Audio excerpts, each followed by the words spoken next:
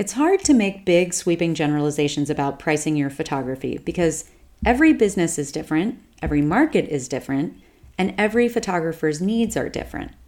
But there's one thing that I can say for sure, without knowing a single thing about your business, your market, or even you, and that's this. Charging enough money per session and not getting enough clients is better than filling your schedule up with people who aren't paying enough for you to meet your needs. Let me say that again because I realize it's confusing. It would be better for you to charge the right amount of money per session and not book enough work than it would be for you to charge less and book lots of work. And today on the podcast, I'm going to tell you why.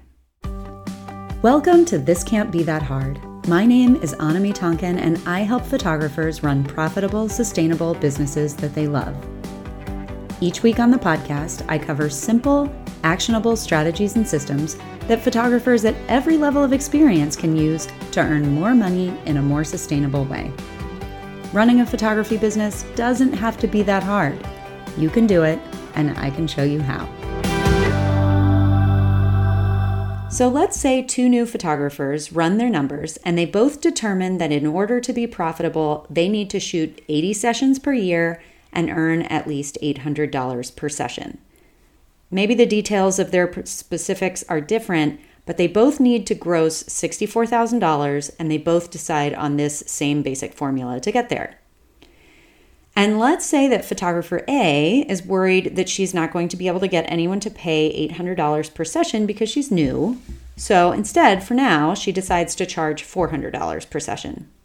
She doesn't really have a plan to shoot 160 sessions necessarily. And then let's say that photographer A sees those numbers and she's worried that she's not going to be able to get anyone to pay $800 per session because she's new. So instead, for now, she decides to charge $400 per session. She doesn't really have a plan to shoot 160 sessions. She can't fit that into her schedule, but she hopes that people will maybe buy some extra products or refer her to lots of their friends, and she figures she can bump up her prices once she's more established. Meanwhile, photographer B is also nervous to charge $800 per session, but she does the math, she trusts the numbers, and she decides to just kind of go for it anyway. So fast forward to the end of year one. Photographer A has successfully booked and shot 100 sessions at $400 each. She is completely exhausted, and she's getting pressure at home because instead of making $64,000 like they had determined she needed to make, she's only brought in $40,000. So she decides that she has got enough momentum, she has people booking, and she's ready to bump her prices. But she's still feeling nervous about $800, so she just bumps to $600. At the end of year two, she looks at her numbers again. This year, she booked 90 sessions instead of 100, and she was charging $600 per session, but only 15 of the clients, of those 100 clients that she had in year one, came back because she had bumped her prices and several of them could no longer afford her. So she had to find 75 new clients, and she had to work just as hard to get those new clients because she also got some referrals from year one, but none of those people booked because they said that she was out of their budget. So she booked 90 sessions at $600, which brings her to $54,000. So she was still $10,000 short of her $64,000 goal. And now she knows that she needs to bump her prices again, and she's feeling super burned out because she's going to need to find mostly new clients again, and she has just been working so hard. So what about photographer B? So at the end of year one, photographer B has booked 40 sessions instead of her target 80, and she made $800 per session. So she only made $36,000, but in her spare time, she was able to pick up a second job and make up the balance, and she still had some time left over to work on marketing and building her business and her systems and her skills. So during year two, 20 of her 40 clients from year one came back, and then she also booked 10 of the 15 referrals that she got from that year. So that started her off with a base of 30 clients. And then by the end of the year, she had filled up the 50 because of her additional marketing efforts and things like that. So she was able to quit her second job and she earned her target income of $64,000. So if you set your prices correctly from the get-go, but you are new or you are new in an area or whatever, and you just don't book enough clients, that's okay. You can achieve more clients with patience and focus. It is a matter of marketing. It's a numbers game. You can get there. And in the meantime, you will have extra time to work toward those things. You can supplement your income with other work if you need to, and you can focus additional efforts on building your business and your business infrastructure. But if you bring your prices down because you feel this need to do more work, you are creating a recipe for burnout. You aren't going to be making enough money, but you're going to be very busy.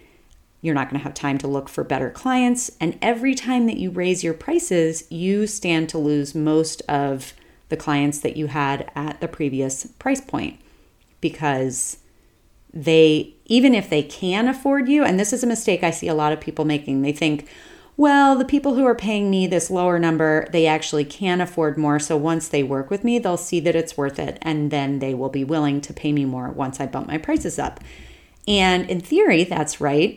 But what happens is that once you pay for something once and you experience it once at a particular level, you start to associate the value of that thing with the number that you originally paid. So if I go to a coffee shop down the street and I pay $4 for a cappuccino, and all of a sudden I go, and I go there all the time and I really like it. If I go back and all of a sudden they're charging $8 for a cappuccino, I can afford $8, but I'm going to be like, what? This is a crazy price. Whereas if I have always paid $8 for a cappuccino, that's just the price that's associated with that product. Now, of course, this is a simplified example, and there are several other situations that you could find yourself in. And one of them is that you aren't charging enough per session and you don't have enough clients.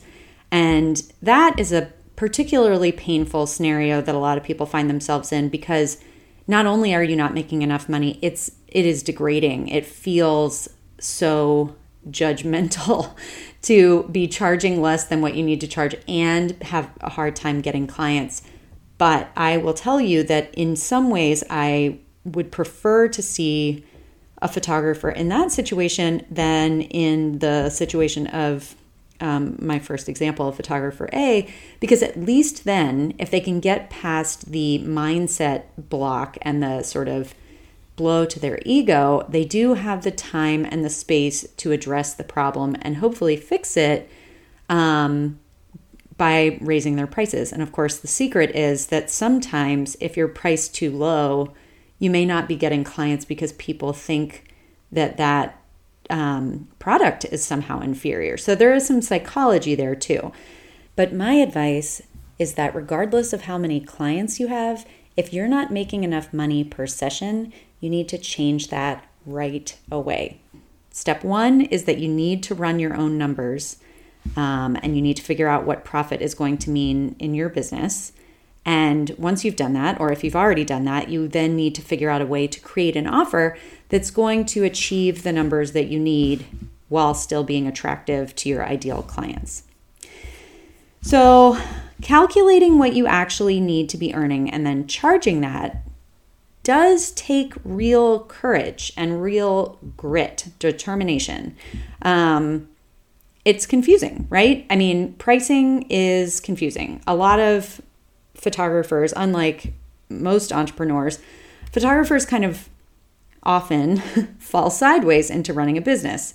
They go into business because they want to do photography. They don't do photography because they want to run a business, right? So they don't start out with some giant business plan with, charts and graphs filled with projected revenue for investors.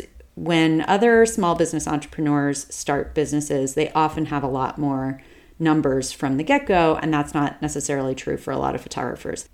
So a large proportion of new photographers set their prices not based on their real numbers, but based on some combination of like some quick numbers that they punched into their phone calculator and maybe what they see and perceive as the standard in their area, or, what another photographer charged them one time. They just kind of pick a number and go with it. But the fact of the matter is that profit is different for everyone, right? So what's profitable for you might not be profitable for me, and vice versa.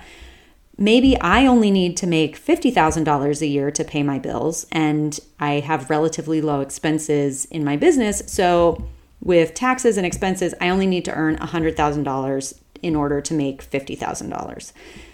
Whereas someone else may need to make $80,000 to pay their bills, and maybe they have higher business expenses because they have a studio, or they pay an assistant or something like that.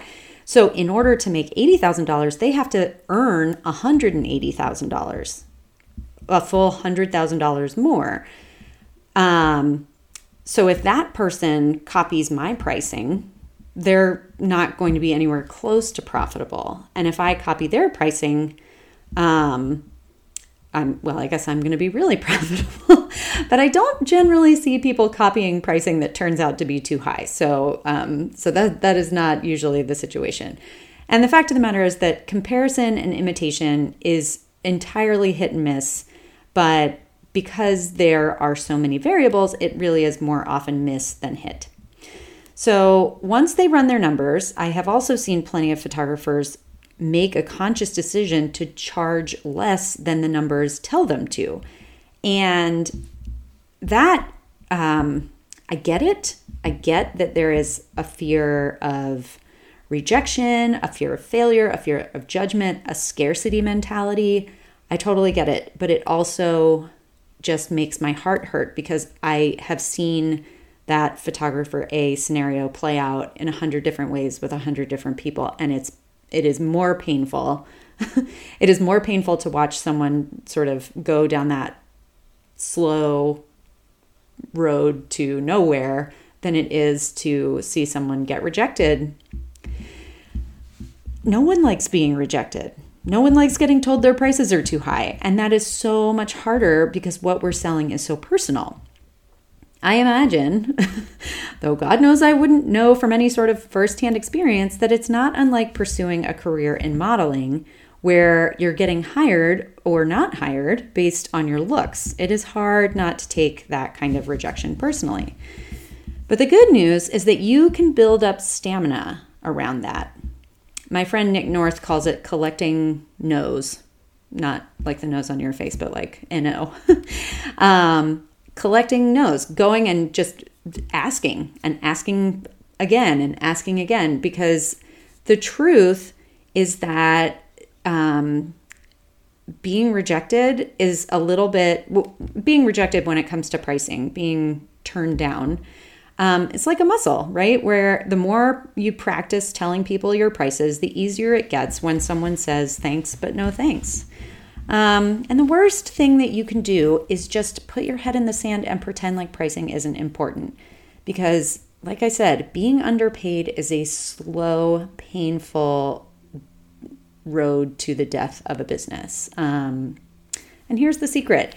Even if it feels scary, the truth is that learning your numbers and basing your pricing on those numbers, that process will in and of itself boost your confidence.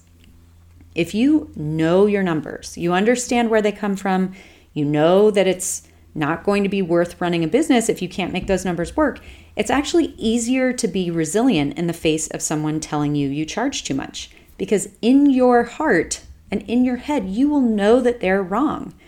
You're just charging what you need to charge. The numbers don't lie. So it feels less personal. And when you believe in your pricing, it makes you a better salesperson. It comes across when you're talking to a potential client. And then as a bonus, your confidence will ultimately translate into their confidence. When someone is selling you a product that they believe in, you are more likely to purchase from them because you can hear that authenticity and that confidence and that truth in their voice. So over time, slowly but surely, you will start to fill up those spots on your calendar.